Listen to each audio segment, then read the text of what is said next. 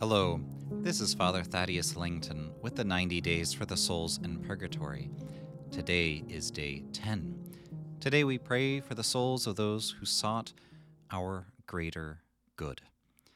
In this life, there are many people who do good for us or to us. There are people who serve us French fries at McDonald's, which isn't a bad thing. Certainly, it can be quite tasty. But today we pray for those who did us greater good. Those who, for instance, like medical doctors, who saved our lives.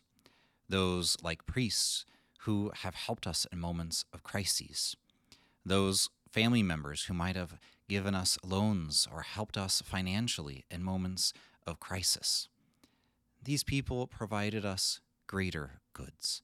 And precisely because they have helped us in this life, we have that indebtedness to help provide the greatest good for them, which is eternal life with Jesus in heaven.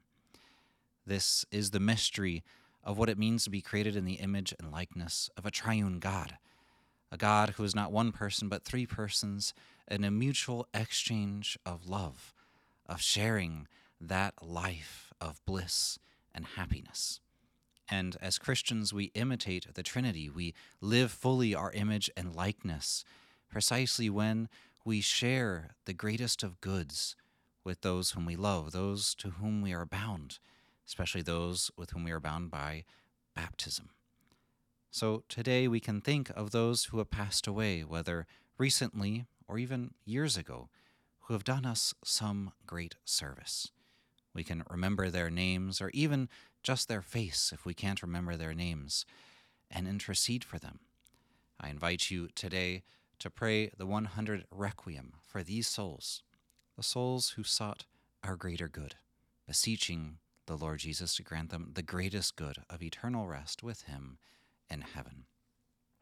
Let us conclude. Immaculate Mary, Star of the Sea, pray for us and for the souls in purgatory. Saint Stanislaus Papczynski, pray for us and for the souls in purgatory. God bless.